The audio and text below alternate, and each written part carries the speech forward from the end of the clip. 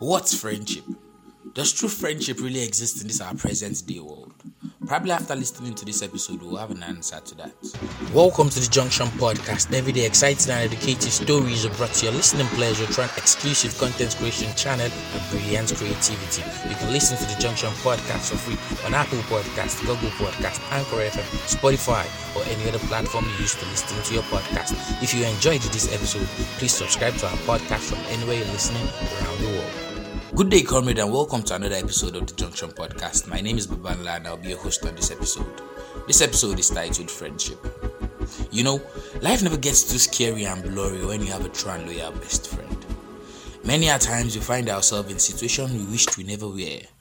Life itself can be very funny, but a lot of people who have found themselves in this kind of situations and have scaled through have their friends to thank for this. Meaningful friendship is past the highs and hellos on social media. Friendship is a safe haven, a community you can run into, and somewhere you can learn from.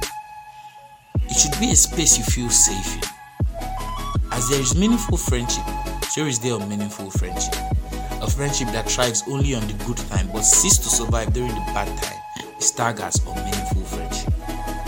Friendship itself is a state of enduring affection, intimacy, and trust between two people.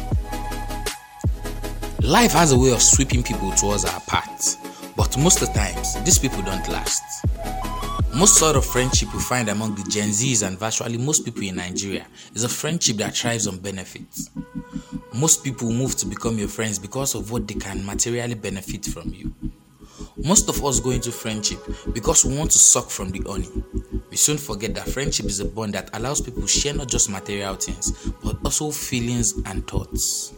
Choosing to be with one another, enjoying the time spent, being able to engage in positive and supportive roles to one another. That's the real essence of friendship. Friendship should be about shared benefits.